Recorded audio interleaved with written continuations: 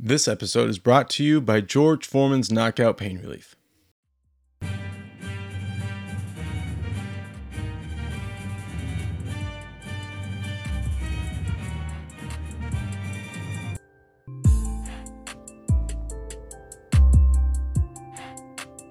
Welcome back to another episode of the Yankee Death Star.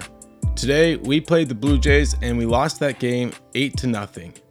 Obviously, when you lose 8-0, everything fucking sucks. So there's not too much to say about it. Obviously, if everything sucks, then there's nothing to talk about. But let's talk about the good stuff because fuck everybody and all their negative mentalities. First of all, in the first inning, Taillon gave up back-to-back home runs. One to Marcus Semien and one to Vlad Guerrero. They're 36th and 40th on the year. That was with one out. He struck out the next two guys. So Taillon got through the first inning, giving up 2 runs. But he went on to pitch 7 innings for us, and he only gave up 1 more hit. So I get that those 2 runs really sucked. But 7 innings, 3 hits, 3 runs, 2 walks, 5 strikeouts. And he passed it on to Lukey, who came in for an inning, gave up 1 hit, struck out 1, who passed it on to Kriske, who came in for an inning.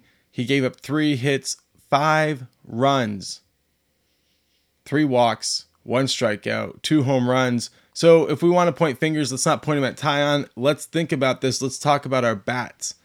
Okay, LeMahieu, he batted first, Gallo second, Judge third, Stanton fourth, Rizzo fifth, Sanchez sixth, Torres seventh, Gardner eighth, and Urshela ninth. Voit came in for Gardner, pinch hit for him, and then Wade came in and played center field.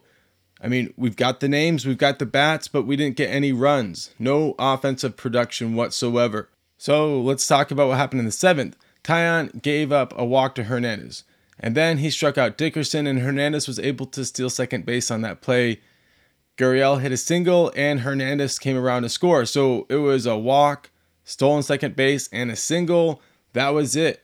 So obviously those 2 runs, those sting in the first inning, but he calmed down and he did really, really well for us. And even though it was a difficult outing, and I'm sure he's not proud of it, I'm proud of what he was able to do because that's difficult to calm yourself down when you have such a rough start. And he went for 7 innings and we needed those. You know, we're in a time we are struggling for innings and he gave us 7 good innings. So I'm proud of him. And, you know, we're going to keep going.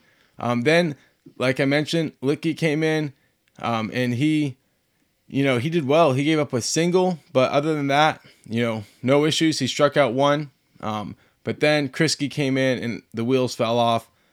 He gave up a home run to Hernandez on the second pitch. Then he walked the next 2 guys. He was able to get 2 consecutive outs. And then he walked the bases loaded, and then Semien hit his second home run of the game. This one was a grand slam. And then Guerrero hit a single before Bo Bichette popped out.